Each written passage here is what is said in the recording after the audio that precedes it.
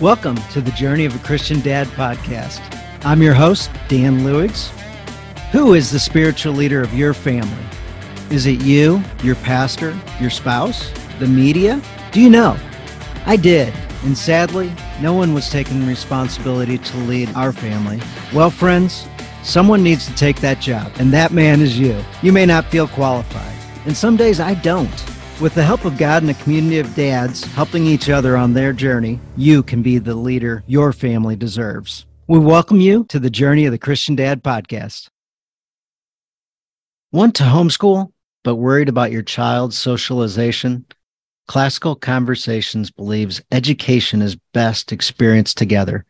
That's why Classical Conversations provides homeschool families with local communities for opportunities for socialization, support, and encouragement. In Community, a trained licensed director guides both students and parents alike through a proven, Christ-centered curriculum rooted in the classical model. To find a Classical Conversations community near you, visit classicalconversations.com/dadjourney. And now, back to the show. All right, guys, welcome back. So I've got a fantastic couple that'll be on with us this week. They have tons and tons to share, and I love the fact that they care about people and community and that kind of thing. On where you're going. So funny enough, I was out running with a buddy of mine this morning, small group, and he's like, "Man, I just love that podcast that you had with the hair salon guy and community." And he goes, "I've been going to that place for 7 years, and I love the community aspect of the business, how you get to hang out with people before you get your hair cut and hang out afterwards kind of thing." He goes, "It was really neat hearing the Christian values behind the business also and hearing the whole story." So if you guys haven't checked out the hair salon episode, Brick highly recommends it. Brick's my buddy's nickname. So, all right, on with the show. We have got Joe and Mell Hashey here with us today. We're going to talk about some of the 7 elements of the Strong Family Path. They have a podcast called the Strong Family Project. And let's jump in. Welcome, Joe. Welcome, Mel.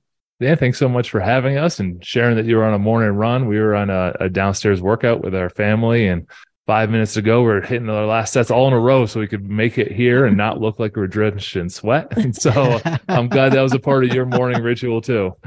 Oh, yeah, absolutely.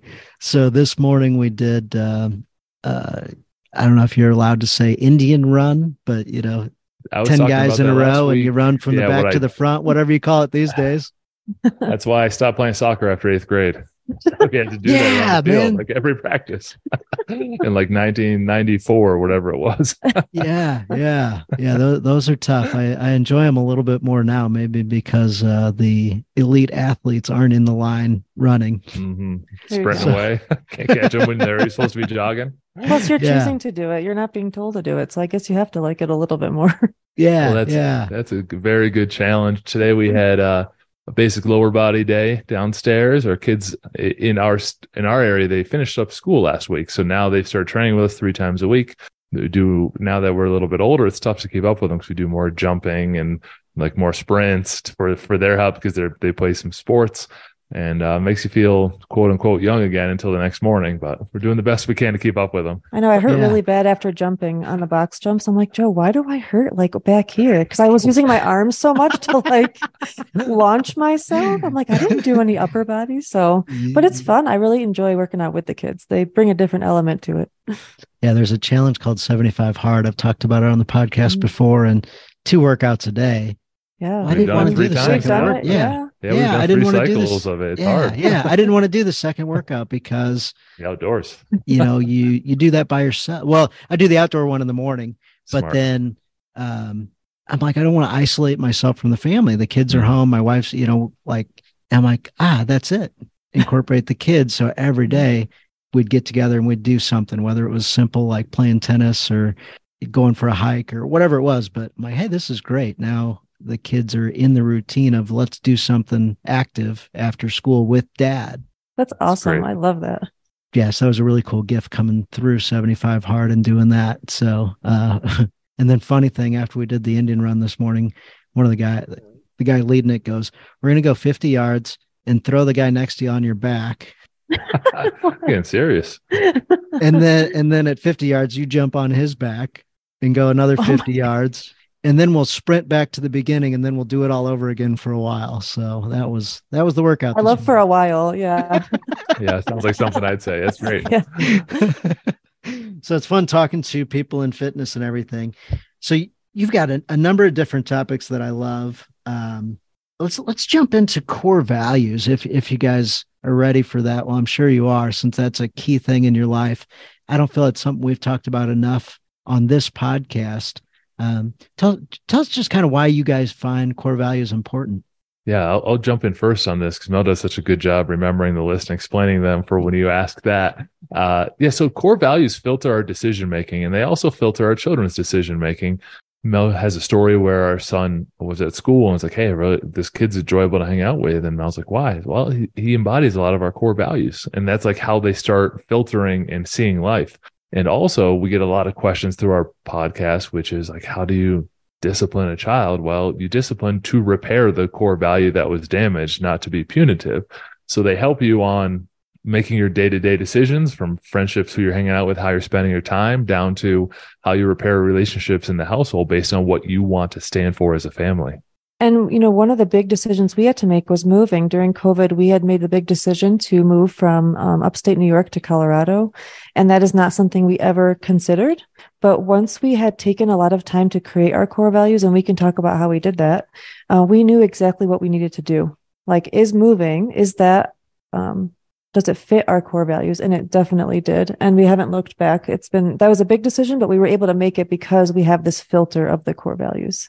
So the way we came up with them was, Joe's been in business for a long time, so he understands how businesses have mission statements and core values, and some certainly embody them better than others. And the purpose is supposed to be, whenever you have a decision to make, you're supposed to filter them through, does this fit our core values? And if it does, great. If it doesn't, you should say no. It's kind of how you keep your identity and the culture in your family going, or in the company.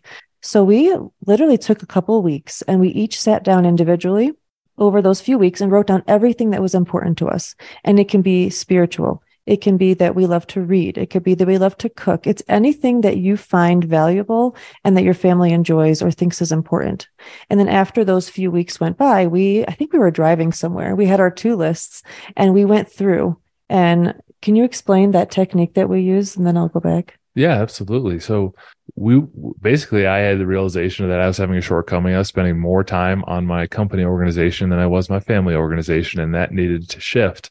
However, there's a lot I learned as running companies that I could apply to my family that did work. And so one of them was the core values. And what we did is we came up with our huge list, and we did a business activity called Kill, Keep, or Combine, where we look at all of our lists and we say, all right, well, this one is a value. It's good, but it's not one of our core values. We're going to kill that one off our list. And we kind of narrowed it down a little bit. And then combine, well, she might have thankfulness and I have gratitude. All right, let's just choose one, combine it to one, and then we can narrow our list down a little bit more, and then keep the ones that we feel like our family should fight for, like our core values, the things that we will absolutely stand for. There are a lot of good values, but what do we actually stand for to get down to 5 to 7 fundamentals for our family? And that's how we went through the process, and we chewed on it for a couple of weeks.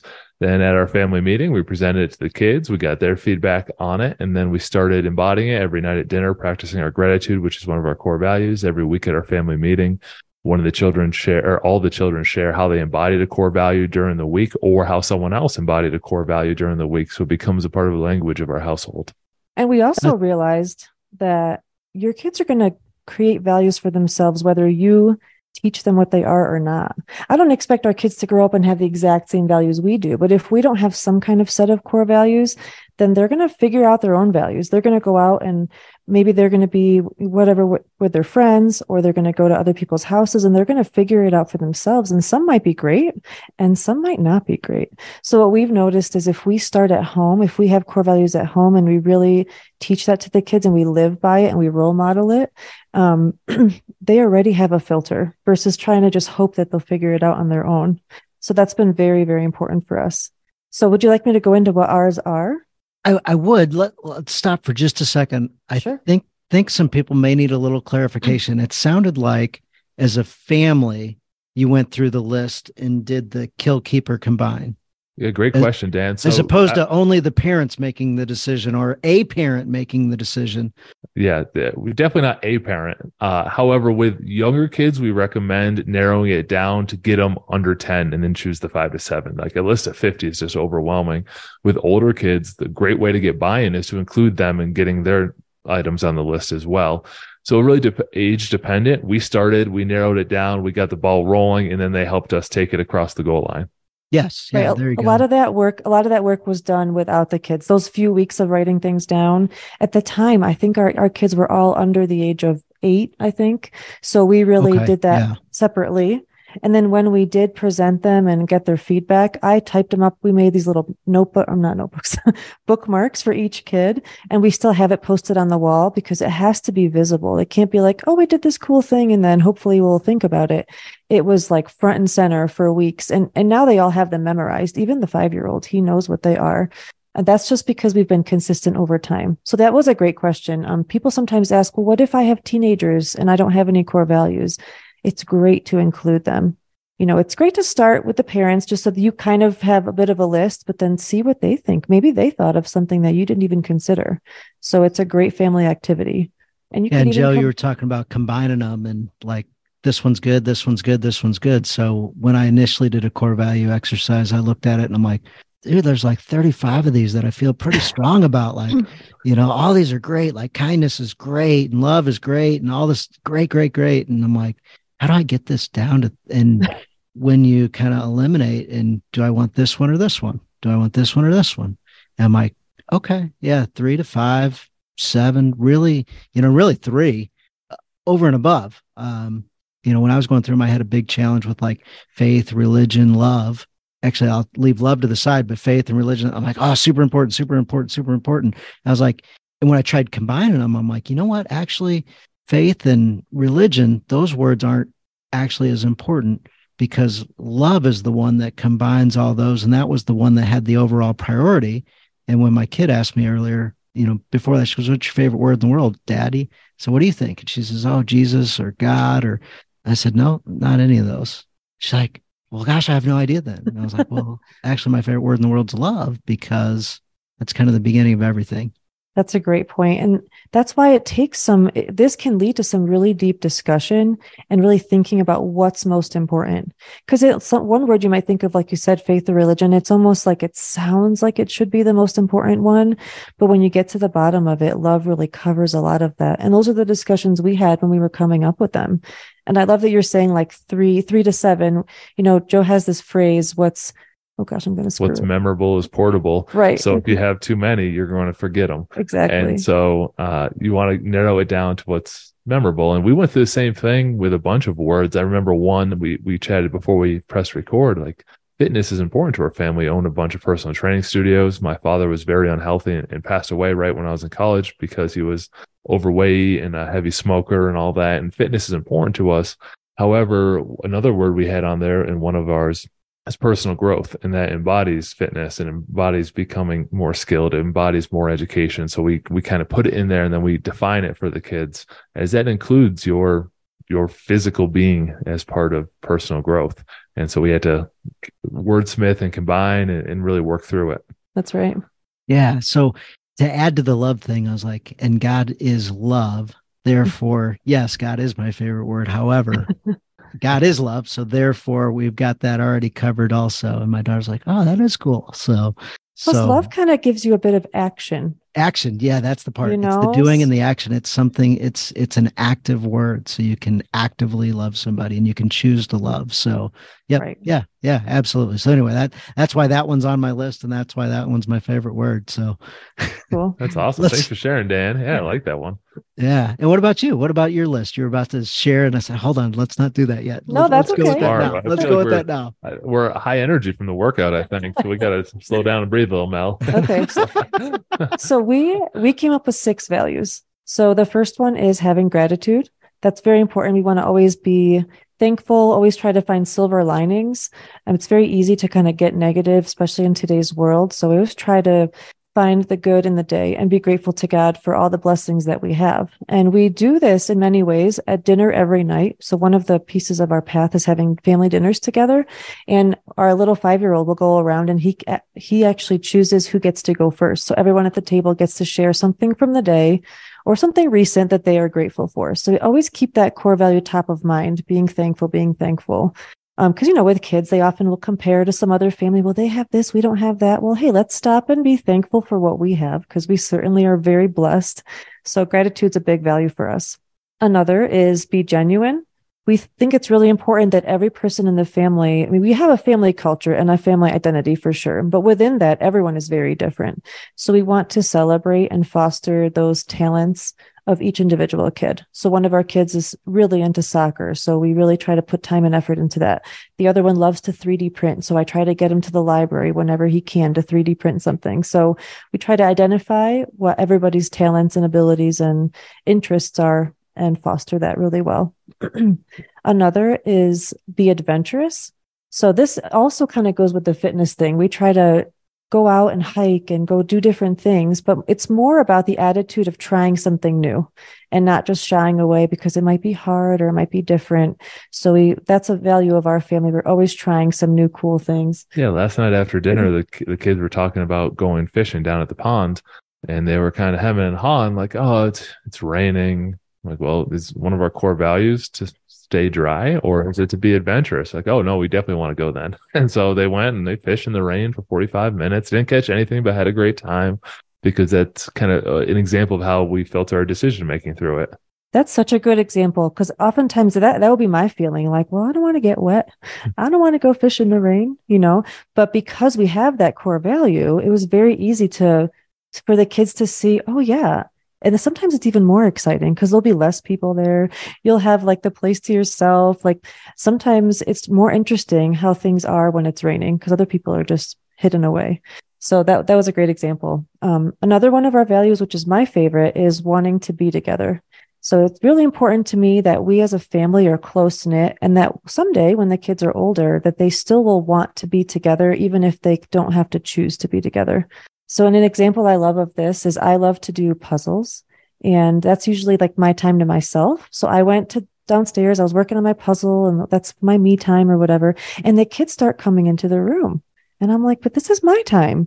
And then I realized, one of our core values is wanting to be together. They want to be with me. And it ended up, when my mindset shifted to the core value, I enjoyed their company so much more. They brought a different element to it. When the kids come in the room, something crazy is going to happen. They start playing Twister on the floor and like, we're all hanging out. But again, because I have the mindset of wanting to be together, I could have just gotten upset and said, I need 10 minutes to myself. But instead I embraced it, and it was really cool. So I love that one. Another one that we have is personal development, which Joe mentioned earlier, personal growth. So always wanting to learn a new skill, be a forever learner. School is only one small piece of what develops you and what teaches you skills. So we're always trying to learn like emergency skills or cooking skills, or this summer I'm going to teach my kids how to wash and fold their own laundry. Like all those, because of that core value, it makes sense to the kids to want to learn how to do things for themselves. And that's kind of our yin and yang with the be genuine one, where like you're not going to be genuinely lazy. Like I genuinely love staring at the screen. Well, we got to do a little bit more personal growth and development. And so that fosters that, like, you can do anything you want, but you have to put the effort in to make it worthwhile and show progress and try to develop your skills at that thing. And last but not least is personal accountability. So we do not like the blame game in our family. We like you to figure out and accept what piece of whatever happened is your responsibility. So this morning there was an example. So our two older ones got up, they got into an argument, and my older one came to me and said, my brother was being mean to me. And it's like, okay, well, what was your piece in it? I would like you to be accountable and tell me what you did to contribute to that situation. Because, there's always more than one side to a story. Oh, yeah. And we were able to get to the bottom of it. But again, because we have the core value of accountability and they understand that language, I don't say, well, what was your fault? No, it's like, what can you be accountable for? What can you help me understand that happened that was your piece. So this morning, and then after we figured it out, we smoothed it over and, apologized and moved on. But that's just another example of how we use the values in the daily conversations on a daily basis to just work our way through problem solving as well. So those are, I think we covered all 6. Nice. I like them. Very, very similar. Very, very similar list that we've got between our families. So awesome. A lot of fun. Yeah, the lifetime learner one, that one's pretty important. So, and at whatever age, the kids tend to fight back on that one a little bit. I'm in school and I don't want to do this thing anymore. It's hard. That's right. And I think that's why what I love about that value is that it takes you outside of just school. Because I think I grew up just thinking that's where you're going to learn everything. And I never thought of learning how to cook as a skill or learning how to take care of myself in other ways or kind of going and doing something that I'm interested in. So that was a really exciting one for me, that the kids are growing up knowing that they can learn. Henry will come home, my 11-year-old, and he'll look up videos on how to learn a new soccer trick. You're not going to necessarily learn that in school, and you don't have to just wait for the soccer season. And then he goes outside and he practices it. That's what it's about. And I think that's really exciting for them to grow up that way. So hopefully when they're adults, they continue that. That's just part of who they are. They don't see it as I have to learn something. It's an exciting thing. Yes. Yeah. I mean, my kids are learning Spanish, from a tablet. And my other one, like you said, is grabbing the soccer tricks and practicing them on her own. And we've got an online softball school that we're enrolled in. And they can do they got all access to all this incredible stuff. And I'm back when I was playing baseball, you had to hire a, former professional baseball player one-on-one in order to get the stuff they can get for free online. It's unbelievable. It really is. And you're doing a good job of role modeling right now. You probably didn't learn podcasting in school. We didn't learn it. I was a political science major at Colgate. I was a history teacher for a little while, then traveled the country and learned fitness, and got certified and went to the fitness field. And I didn't take business, and we learned that. And I'm sure you have similar stories. It's just the opportunities that come around if you're willing to learn are tremendous. We even have some friends here who call YouTube University. This guy's building a house from YouTube videos he's watching. It's incredible. Yeah, my wife can pretty much build or do anything watching a YouTube video. It's awesome. There's a lot of good out there. Yeah, absolutely. It's funny when the kids are fighting back on the learning thing. It's hard, Dad. It's hard. I just don't want to do it anymore. We do hard things. Yes. And they're like, dang it, we do hard things. That is what we do. That's a good core value. Do hard things. Yeah. It seems like when you choose the hard path, the reward's so much greater than taking the easy road. So we talk about that quite a bit in our family. Awesome. So tell me a little bit about your guys' kind of family meetings that kids love. So family meetings is one word, but then add that they love, that's a whole different concept. How do you guys have your family meetings that they love? I heard one thing already that you do, which was empower the kids. At that dinner table thing, you're like, hey, we let the 5-year-old pick and choose who goes next. That's pretty cool that the 5-year-old gets the lead. Yeah, they get some leadership in there, some family leadership, and meetings are a tough sell. There's even that book, Death by Meeting. I think it's a Patrick Lencioni book, if I'm right. And meetings have a bad negative connotation, so we have to add in there that the family loves, because we want them when they go out in the world. We don't want that we want them to be a part of a high performance organization before they go out and try to get a job. And so that should be your household, should be that organization that teaches them how to run, how to set goals, how to have values, how to have leadership skills, how to make progress and all that. And family meeting is a great example of how we do it. And so we kick off the family meeting by sharing how we embodied one of the core values from the week. With younger kids, we would have them draw a picture and we'd play Pictionary. They'd draw a picture of them climbing a mountain. They'd hold it up. We'd all gas oh, let's be adventurous. And so we'd engage the younger ones at that age, and we'd go around and share out and fill in if anyone else saw somebody else embodied one of the core values. And then we do the discussion topics for the week, which are the simple things. Here's the schedule for the upcoming week. And the kids bring a lot to the table too. We'll say, hey, discussion topics always tech time. And sometimes it's they want more, sometimes it's they want less. And so they'll bring up, hey, we get 15 minutes a day to use our tech time, which is one of the rules we came out of a family meeting. but I just do 45 minutes in a row and I feel like I'm stuck to it. And I said, that's great. Thank you for bringing that up, Henry. Let's allow 15 minutes between every usage, because it's a skill to start and stop using something that is trying to fight for your attention. And he loved that. And he was just identifying the issue. We discussed it and we said, all right, let's try it for a week and we'll talk about it at the next family meeting. And so they're willing to try it for a week and then give feedback to make sure it's working. It's not like a rule that's set in stone forever that they have to stress over. I think the beauty of the family meeting, and then what makes it fun for the kids, is that they get to bring up discussion topics. It's not like the parents telling the kids like what to do. So they oftentimes will bring up a topic and then they are the ones that come up with the solution. Oftentimes we will we'll maybe discuss something ahead of time if we think it's like something that might be an issue, but then we open it up to the kids. Well, if you're using this for 45 minutes and you don't like that, well, what can we do? They came up with the 15-minute break in between. That was their solution. And we said, great, let's try it. And then oftentimes when kids are part of creating the solution, they are more likely to go along with it versus mom and dad saying, you have to do this. And then there's going to be pushback. So that's, I think, what's been the most important piece of it is they are part of the organization. They are part of the solution and they feel very empowered by that. We really put it out to them to come up with the solution if it's something that involves them, obviously. And also during the week, something might come up. And if it's not urgent, we're like, that's a great discussion topic for family meeting. And then they have to kind of hold on to it till we get to the meeting on Saturday. Obviously, if it's urgent, we have to deal with it ahead of time, but they expect it. And at this point, if we miss a family meeting, they're like, we didn't do it. We have to sit down and do it. So they actually look forward to it. I think they feel valuable. They are all assets in our family. So they all contribute. And I think that's what makes it really special. So we went over the first two pieces. Yeah. And I think our framework as parents to help out the listeners is basically to define what success looks like and then let the kids have conversation on what that path is to get there.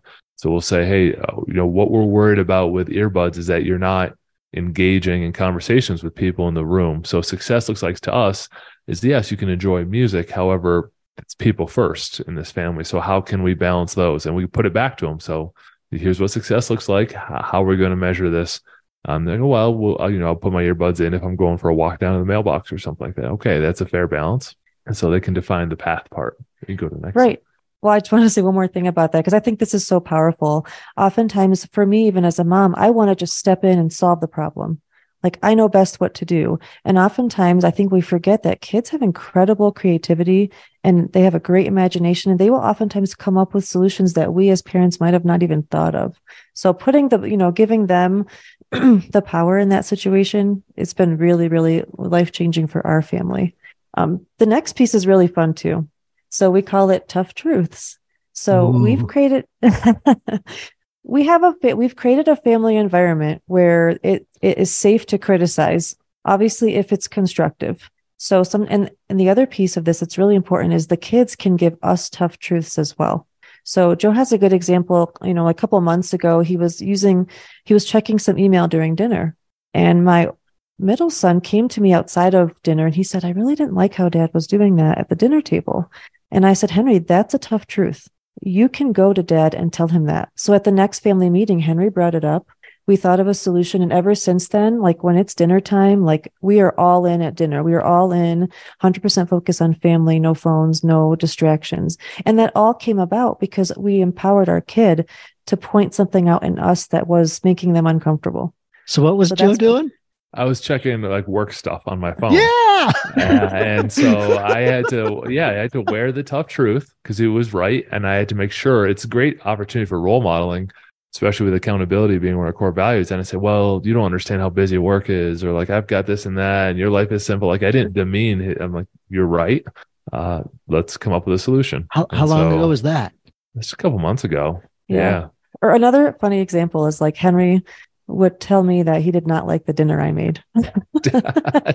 Tough truth. I could get totally defensive and upset with him, but I was like, you know what? Okay, you didn't like it. Thank you for your honesty. Let's come up with something that you're going to enjoy. So I think it's been really empowering. Like Joe said, with the role modeling, we're us not getting bent out of shape because honestly, the kids oftentimes will notice things that the adults are doing or things that are hypocritical, maybe like, hey, well, we can't do that. Why can you do it? And for us to be able to take that humbly is really, really important. And sometimes I love that you shared that. And I love, Joe, that you restate it. No, that was me. I owned it. No, that was not 6 years ago. That was right now.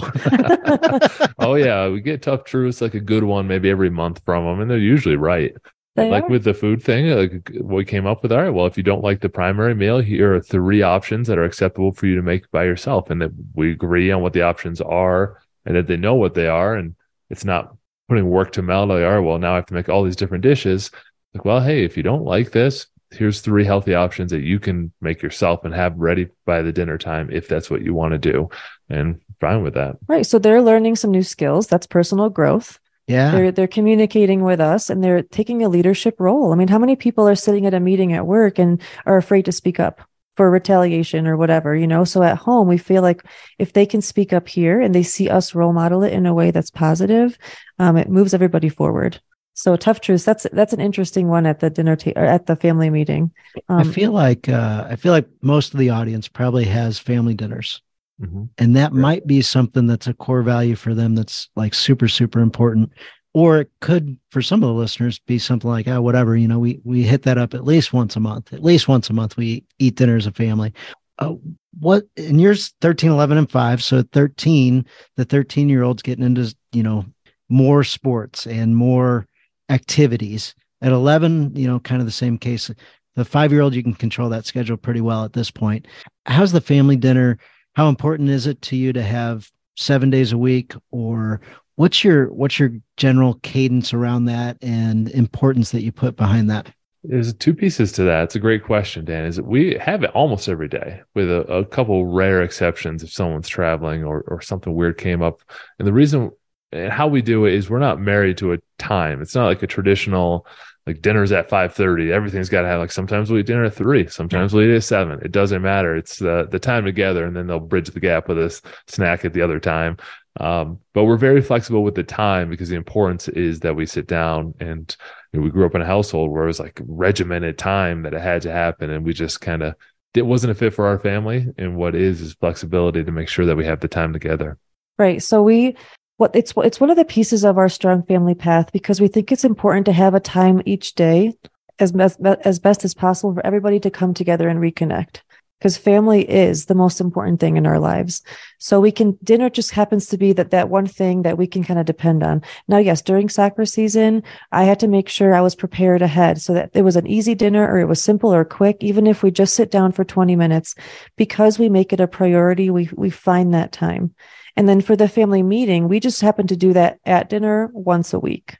So usually the dinners are more like we share gratitude. We just have interesting conversations from the school day. We share something that happened that day, or just whatever. It's just kind of that time together without any distractions. So I know people are super busy. I know schedules are crazy, and we do try. We see the benefit of it. Like if Joe's traveling, which he does for work several times in months, my kids will say to me, like, are we still going to do family dinners even though daddy's not here? Because that's how much that they benefit from it. And of course we do. And it's not the same when we're not all together, but we already see them craving for it means that it's a good thing. It means that it's giving them the benefit that they need. Because, things can get crazy at work, things can get crazy at school, but they know, okay, I go home and I can depend on this time with my family and reconnect. I think it just keeps us connected as a family, is the point I'm trying to make, I think, to make that time, even if it's really, really short. You ever have a kid's friend over yet that says, hey, wait, what's this? We definitely have, and we include them. They do the gratitude. They do. At dinner, you got to participate. Yeah, we do like a little blessing at the beginning. We say grace, and then the friend can just sit there and listen. And then one time we had a friend over, and we were setting our commitments for the week. So we have this goal setting system, and every week we come up with a little commitment that you're going to do for 7 days for that week. And it could be something simple like 10 squats. And that friend was there, and I had Henry explain to him what this is all about. And that kid committed to doing like 10 pull-ups a day. Wow. So like he joined in with what we were doing. And I think Henry did ask him at school a couple of times, like, hey, did you do your commitment? Because I love the idea of planting seeds in other people who are around us. And that kind of brings me back to why we even started the podcast. People would visit us out here, and one of Joe's friends was like, you guys do some cool things in your family. You should teach other families how to do this stuff. So that's kind of how this whole idea was born. But yeah, I love that you asked that, because we totally include it. If we have guests visiting, they share gratitude at the dinner table just like we do, and they just join in. Yeah, I love that when we have people over and then we do what we always do. Yeah. Even sometimes if it's uncomfortable, sometimes you're like, hey, you've got to kind of, when you got a crowd of 20 around or whatever, it's tough to get everybody served. And then, it can be tough. It doesn't have to be, but it can be dependent on the activities and all that. But it's like, no, I like to interrupt and bring everybody together for a prayer, for a quick conversation, for some gratitude, whatever, and eat. But you're like, wow, that was different. That was kind of cool. It's great you do that, because it's role modeling for your kids. Like when they are out of your household, how are they going to behave? Probably how you did when people were in your household. Unless you change how you behave when others are around, that's what they'll learn too. Right. And I think that the kids, they love consistency and structure. So if we go out of our way to make sure to share gratitude, even if we have some friends over, it then again shows them how important that core value is. Like we don't just live by our core values when it's convenient or when things are like normal. We live by them, especially when it's difficult or challenging. And I think they get more out of it when we do it when a friend is over. And I think there's a little bit of pride there too. They love to show their friends how we are. And sometimes they recognize that friend might have some struggles and that this might actually help them as well, to have the example of how other families live. And possibly that friend could take that away and maybe incorporate it into some things that they do, whether it's their family or maybe, at the school lunch table or whatever it is. But by your example, they can take that away and use it somewhere else and, better their life in some way or better the people around them in some way. So, gratitude to me is just such a critical thing, because without that, the negativity can just eat away. You get focused on, I know pain is a big topic for you, where you just have to endure. It's just a thing. Like you can't be mean to other people because you're not feeling good. My foot hurts, my knee hurts. So we got to learn how to separate how we treat people and how we physically feel when we're injured and that kind of thing. But, you got severely injured, so you stopped your athletic career. Yeah, I had 4 knee surgeries in college playing football. Fell out of a tree, shattered my leg once. That kind of actually was a blessing in disguise, because I was teaching high school. I was running a fitness class 6 to 7 a.m., teaching high school 7:40 until 2:50, and then running the training from 3 until 7 for our athletes every day. And so when I had broken my leg, I could actually focus more on the company because I was on bed rest. I wasn't supposed to go anywhere. And the company grew so much, I had to make a decision, which I enjoyed teaching, but this was the path that was going to be best for the family. And so it was in the springtime. And then after the summer, I didn't go back to teaching, and I focused fully on the company, which worked out great and gave us a lot of opportunities. But that came off of a painful injury. And how to manage pain and find how to move out of it, make some progress out of it is a skill. And Mel mentioned earlier, we do a lot of emergency response training type stuff. Like I go to the county search and rescue meetings just to learn what they have to go through. I just did our community emergency response training CERT, where they teach you like, hey, if we live in Colorado, if there's a wildfire and emergency services are spread thin, you need to be able to rescue yourself. You can't take an asset away from someone else who actually needs it to your household. You need to have some basic skills and things like that. And when I was at one of the meetings, they were talking about, we live by Pikes Peak and people get stranded up there all the time. They get up there. This is a couple just 2 days ago that were stranded up there and needed a rescue. And what they didn't understand is that they assume that someone can always swoop in and save them. And there is a great sign on where you break the tree line out of Pikes Peak, which one of the items is you are your own rescuer if you go beyond this point. Like you need to understand that. And this, we talk about it with our kids in life, like, hey, you got to be your own rescuer first. And at the meeting, they would talk about people would get up on the summit and get lightheaded, or they'd get lost in the snow or whatever. And they would call search and rescue, and they'd have to tell them like, hey, how long did it take you to get up there? And they're like 8 hours. And they're like, okay, well, we're at the bottom. It's going to take us 8 hours to get to you. And then they have a realization that there's someone's not going to swoop in and save them. And they choose to walk out themselves. Like, all right, might as well just walk back down to the tree line. It's 1 hour away. And so just having that perspective on like, hey, you are your own rescuer. If you're hurt, injured, physical, emotional, like, all right, what's the next one thing you can do to make some progress and start moving away from that and towards a solution? Where people struggle is that panic. They panic when they're hurt, they panic when they're emotional, and they start lashing out, like you mentioned, whether it's physical or emotional, and they start lashing out and damaging relationships and damaging themselves, because panic's one of the worst things you can do if you are actually injured. So even if you are injured, don't panic, because that'll screw you up too. Yeah, we talked about friends and what they can do outside. Earlier, we were talking before we started recording, and turns out it was one of your kids' friends that influenced your family. Yes, very strongly too.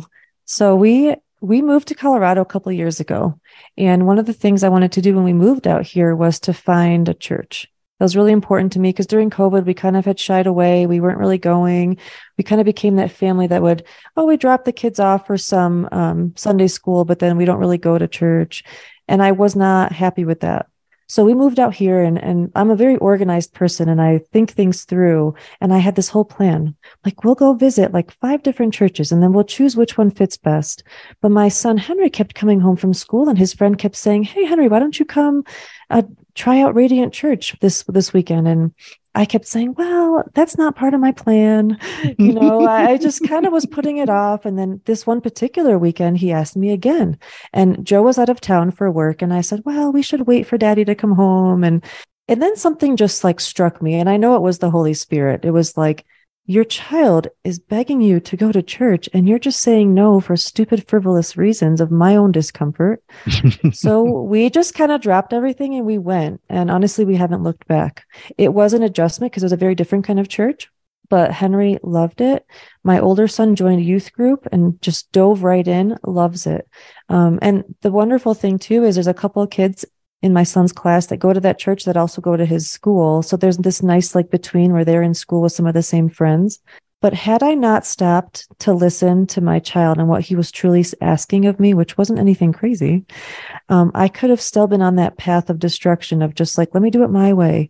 Let me figure it out. This is for the adults to decide. But instead, I just humbled myself and listened to what he said. And now I just signed up to volunteer in the elementary age class.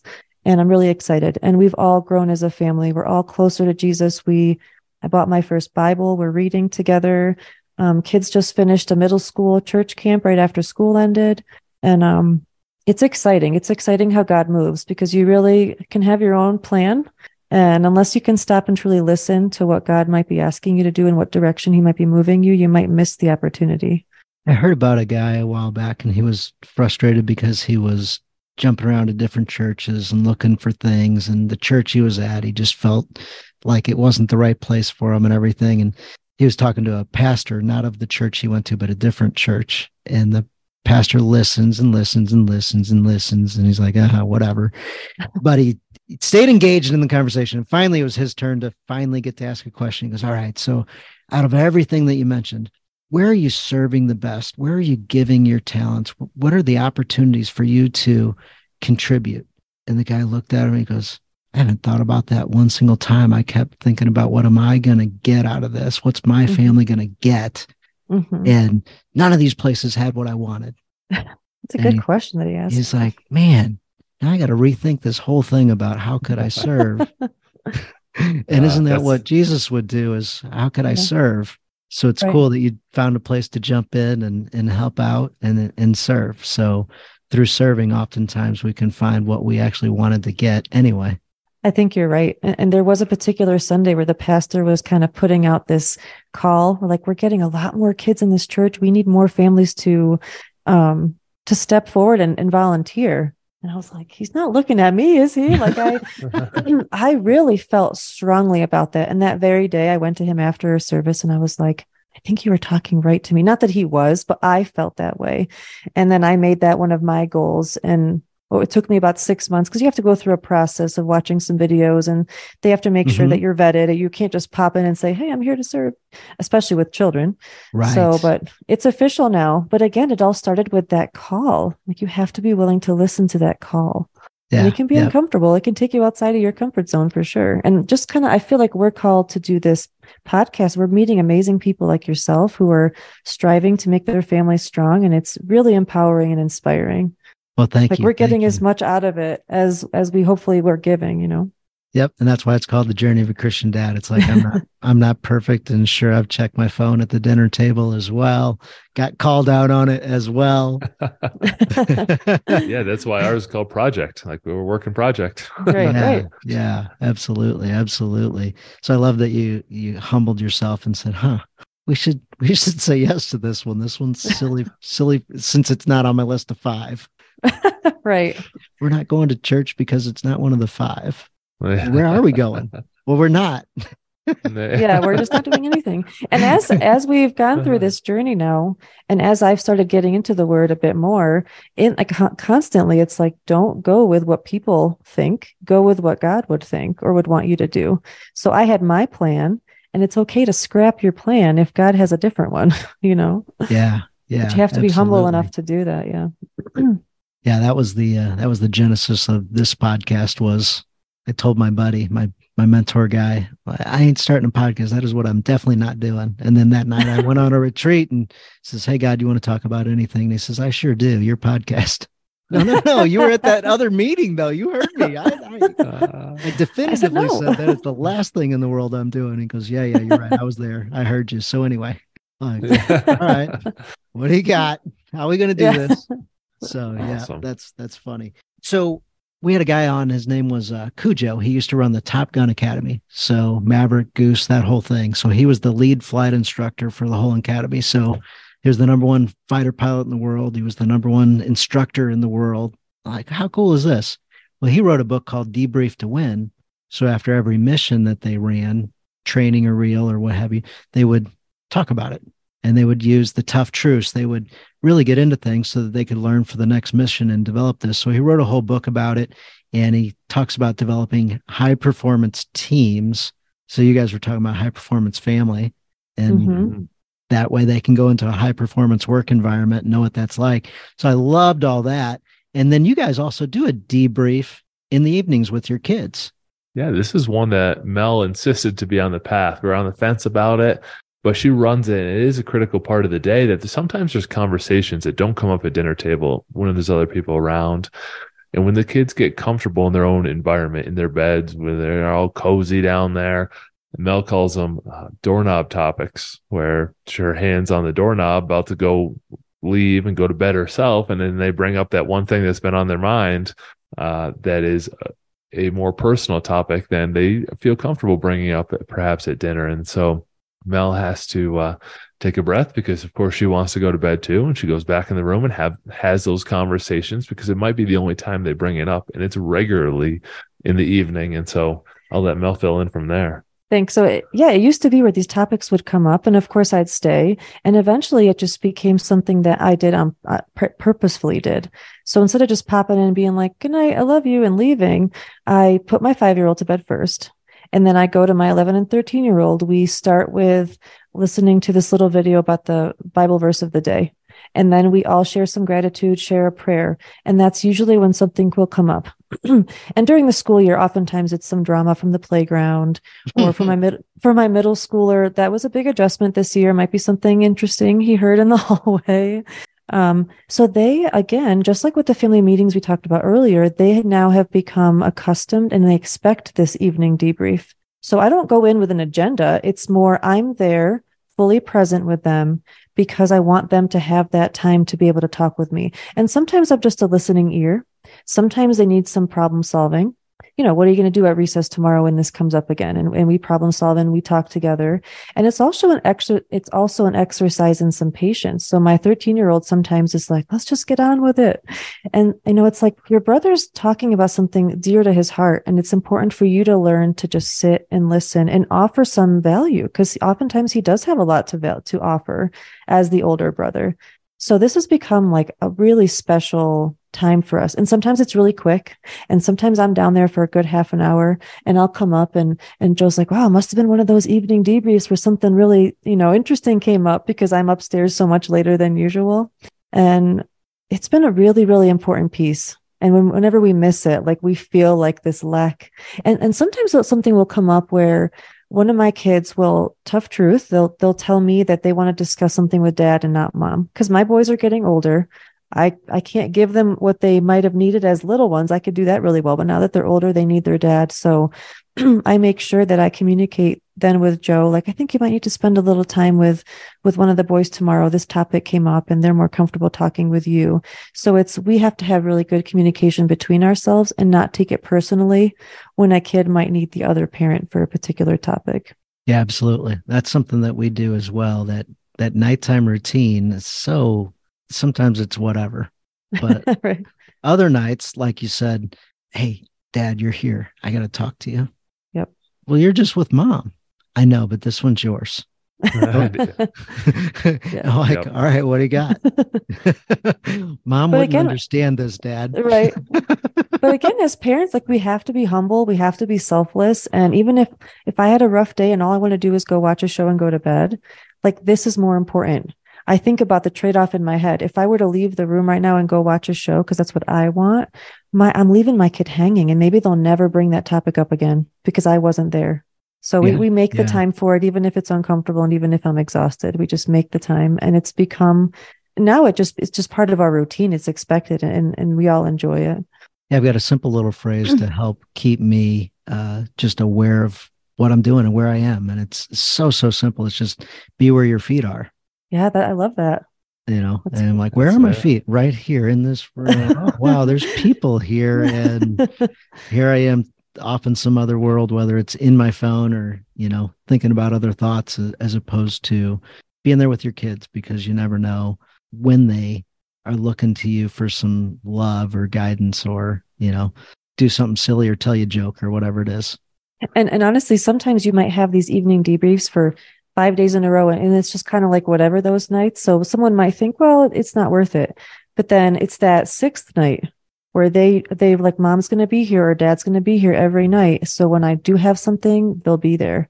So just because it might not be exciting or something, that consistency of your presence, then they will feel comfortable when something does come up to come to you.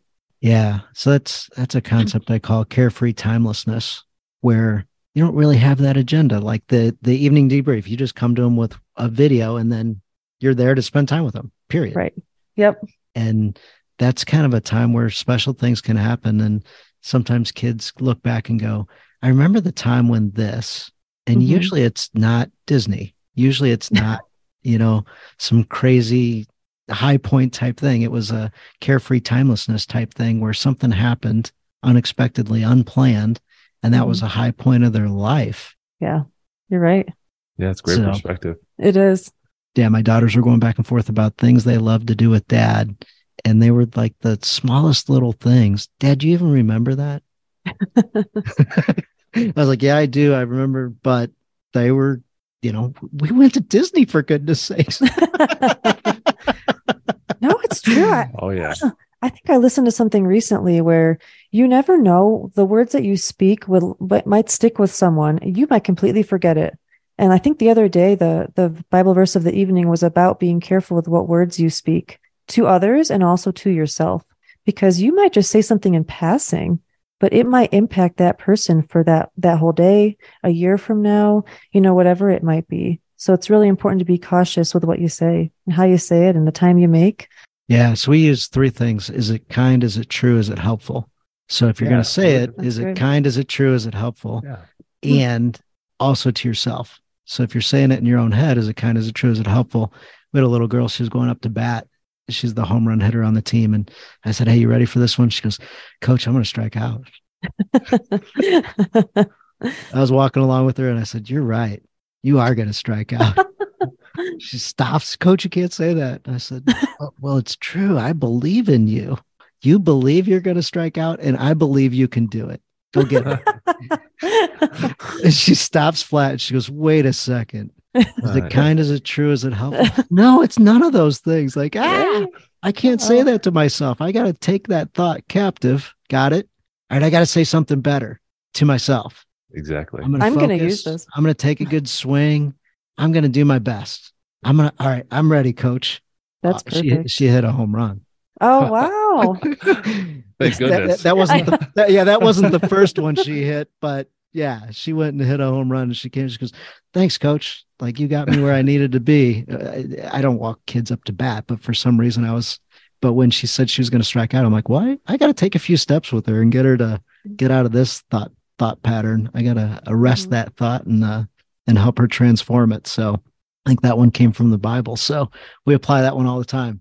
So before we end, is there anything else that you want to cover, throw out that maybe help dads just be better dads, better husbands, better family, better high performance, whatever it is, anything that maybe we didn't hit that you want to hit? And then also the follow-up, so you have time to think about it, is if you want to throw a challenge out, in addition, something guys can do week to week, doesn't have to be easy, but it can be easy. But something they can accomplish between this week and next week. Joe's already got it. I love it. Yeah, let's actually wrap this up with a couple of things. First, I want to put a bow on the family meetings. There's two other pieces that are just super quick. So we hit our tough truths, is where we started getting into a lot of dialogue. Then you don't want to end on the tough truth. We give each other compliments. Everyone around the table, I'm thankful for you because you do this thing.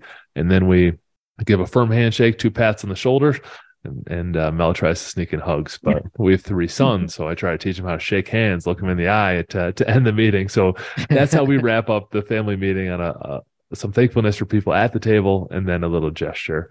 And so to your question now about some advice or things that I've learned from screwing up, which is a good way of saying advice, I guess, for men. And that is what Mel was talking a lot about with language, is that think more and say less, and like really put some thought into how you speak to people, including yourself. And your example of walking up to bat was a very thoughtful interaction.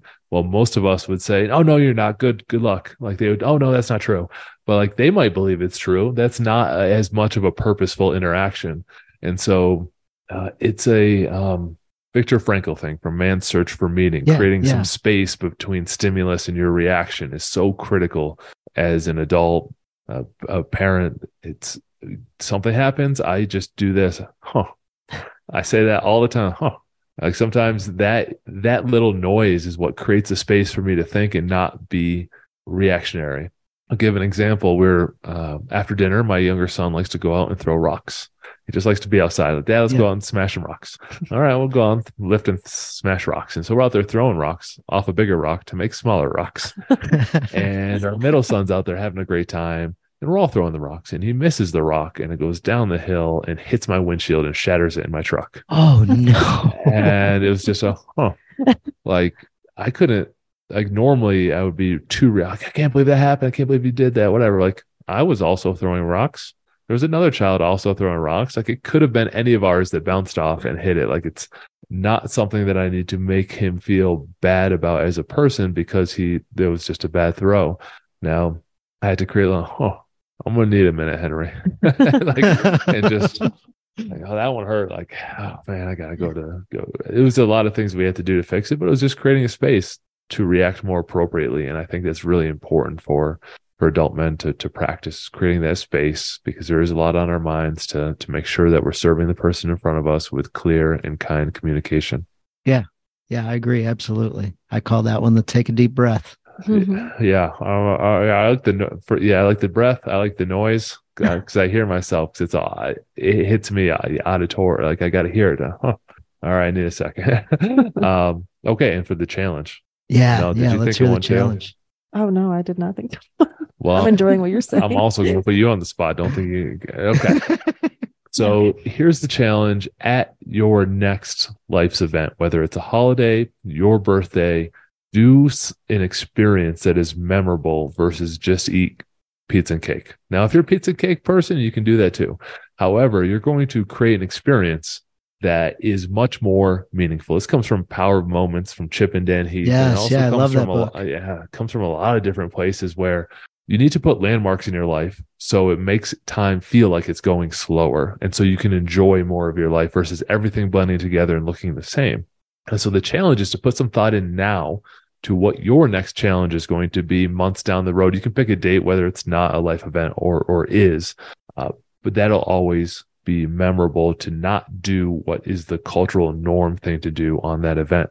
It's made a big difference in our lives. This is something that we started maybe 3 years ago, and we started integrating like, hey, on the holidays, we do hard things. We just don't sit around and eat food. Like we go do a challenge together as a family. And so when I turned 40, my challenge was to do 4,140 pull-ups on my 40th birthday. What? And so it took 6 months of doing hundreds of pull-ups a day. Now, I'm a kid who was over 300 pounds, was an offensive lineman. I always got 0 on the presidential fitness tests all the way through school. And I'm like, I can change that story. And so for 6 months, I prepped, I trained, did my hundreds of pull-ups. And then on my 40th, I got up at 2 a.m. and started doing pull-ups. And it took me about 13 hours of pull-ups, doing pull-ups on the minute, almost every minute, with 5-minute breaks each hour to retape the hands and all that sort of stuff. And so completed that challenge. And that's a birthday I'll always remember. I don't know what I ate my 39th, my 37th, my 36th. Like I don't even remember any of those days, but I'll always remember the 40th. And my son, who was 10 at the time, saw me do it, Henry. And he's like, you know what? My birthday's coming up.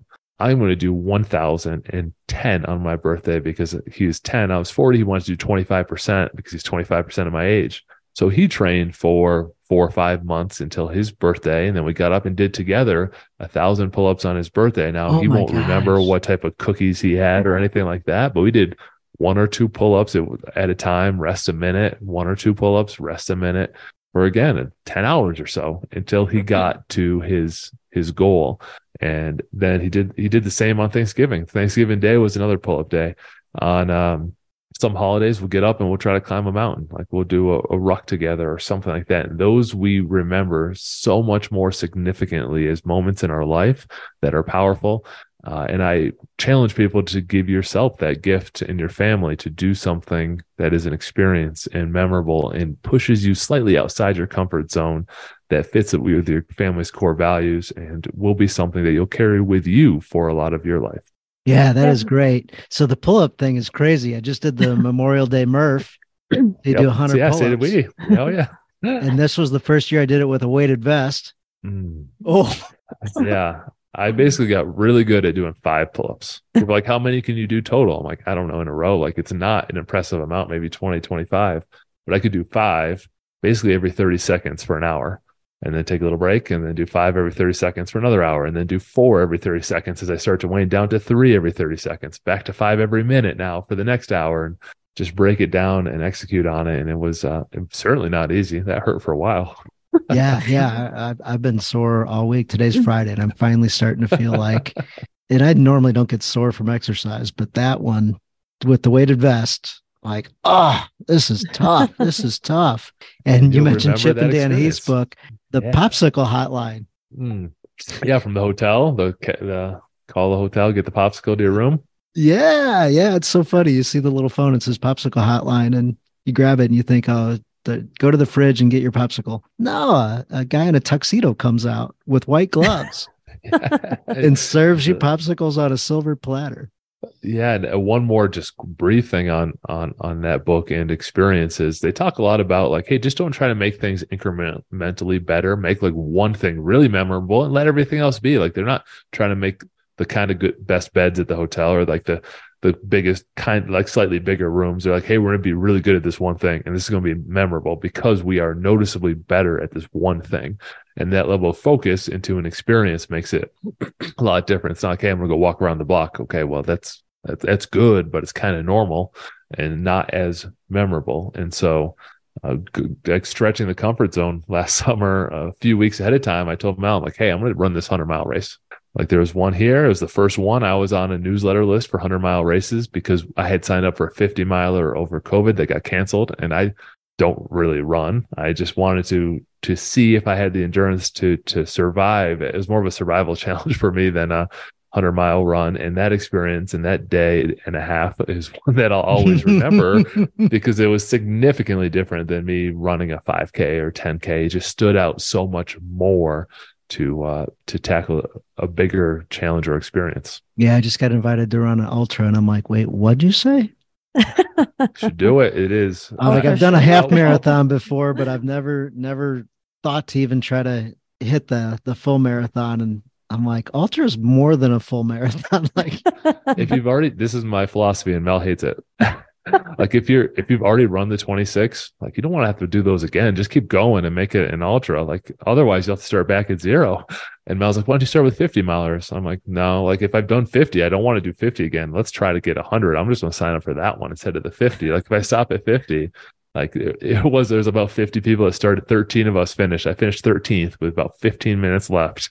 And it was, that mindset of like, all right, well, I'm not a runner. I hadn't run that year. We walk every day with weight vests. Like I train every day. I don't want to say like I went from couch to 100 milers because that's a serious oversell. But it was worth it. And it was a much different experience than doing a marathon, which I had done one, not fast. Like I'm not. Yeah. But it was the experience of finding a new level that you can reach, and like, can you go all night? Can you jog this long? And I'll put run again in heavy quotes because a lot of it was walking, but can you figure it out and make it work? And those things that's another memory that I'll carry forever. What Joe likes to do is he'll say, Mel, I'm thinking about doing this challenge. And as soon as he says it, as soon as it's like out into the world, it's going to happen. I'm like, well, don't tell me you're thinking about it. You know, you're going to do it. That's great. But then I'm the very strong support system for any challenge that he comes up with. Speaking of challenges, what do you have? Because yes, I do have one. Dance time. There we go. So mine is it will sound less exciting, but it is extremely valuable. And I've learned this recently. We would take family walks a lot, family hikes a lot. And recently, 2 of our kids decided to stay home and not do the walk. So just one of our boys went, and it was incredible. When you so my challenge is to spend individual time with each child. It could be a game. It could be a walk. Walks are great because you're moving forward. So your body's like moving, but that's when conversations will come up. The last 3 weeks, I've done that with each of my kids. And each time something came out into the open that I don't think would have had we not spent that one-on-one time. So family time is amazing and we should do that. But your children will bring up different things and they will act differently when you're with them on your own. Just one-on-one. So my challenge is to find time for each child one-on-one. How much time? This is a challenge, Mel. 20 minutes, 30 minutes, or otherwise okay, they have to do it. I'll say at least 15. Okay. Because I think it's reasonable to go out for a 15-minute walk. And honestly, sometimes it'll go longer because what if something comes up? You can't just cut it short. So I'd say at least 15 minutes with each child one-on-one. There we go. I like it. I was going to go 4 hours, but we'll go 15 minutes. You got you got both ends of the extreme here for challenges. I want it to be doable because I think as soon as you start doing it, you'll see the benefit and you'll want to do it more. Yes. Yeah, I agree with you. Start small. You got to start somewhere and you might as well start small because if you try to start big, you might not ever get started. That's just it. Good point. So how can people get a hold of you guys? How can they connect with you? Yeah, right over at strongfamilyproject.com. We have our Instagram over there and where we're most active socially. And then our podcast drops twice a week, every week. And we've been very consistent with it. And next month is all scheduled out. And that's the way to get a hold of us. And over at at strongfamilyproject.com, we give away all 7 elements of the path that we've been chatting about with Dan, and concisely our notes on them. So if you want to follow some ideas from the Strong Family Path, whether it's core values or family meetings, we lay that all out and give that away. Well, that's fantastic. Well, thank you both very much for coming on the show. Super enjoyable. Had a blast. I feel like we got similar families in different states. Yeah. Likewise. And we really appreciate you being willing to have us on as relative strangers. Now we feel like we know you because you let us into our household and shared stories. And we love that community aspect. Thank you so much, Stan. Thank you. Really enjoyed it. Absolutely. Yeah, you bet. Thank you again. And guys, do check out Strong Family Project. They got a really cool 15 to 20 minute, 25 minute, short segments on podcasts. So you guys will like Strong Family Project as well.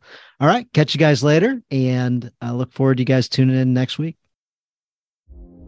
Thank you for listening to this episode of the Journey of a Christian Dad podcast. Thank you guys for being a light. Shine that light out and let others see it. With you guys part of this community, it helps me be accountable to you guys. It helps me be accountable to myself. be accountable to God and Jesus. I hope you appreciated this episode and picked up some great things. Hope you like the challenge and hope you can execute on that challenge this week. I ask of you, please subscribe, share the show with others. Join us inside of the Journey of a Christian Dad on Facebook, inside our private community. Share that community with others. Have your buddies join. Have other dads that are looking to grow in their faith, grow as spiritual leaders of their family. As we engage in our journey and be intentional with it, we can help others grow theirs as well. We thank you again for listening. We thank you for all your reviews. Look forward to reading a review of yours on a future show. So, dear God, thanks for blessing all of us, and thanks for drawing us closer to you. In your name we pray. Amen. Have fun, guys.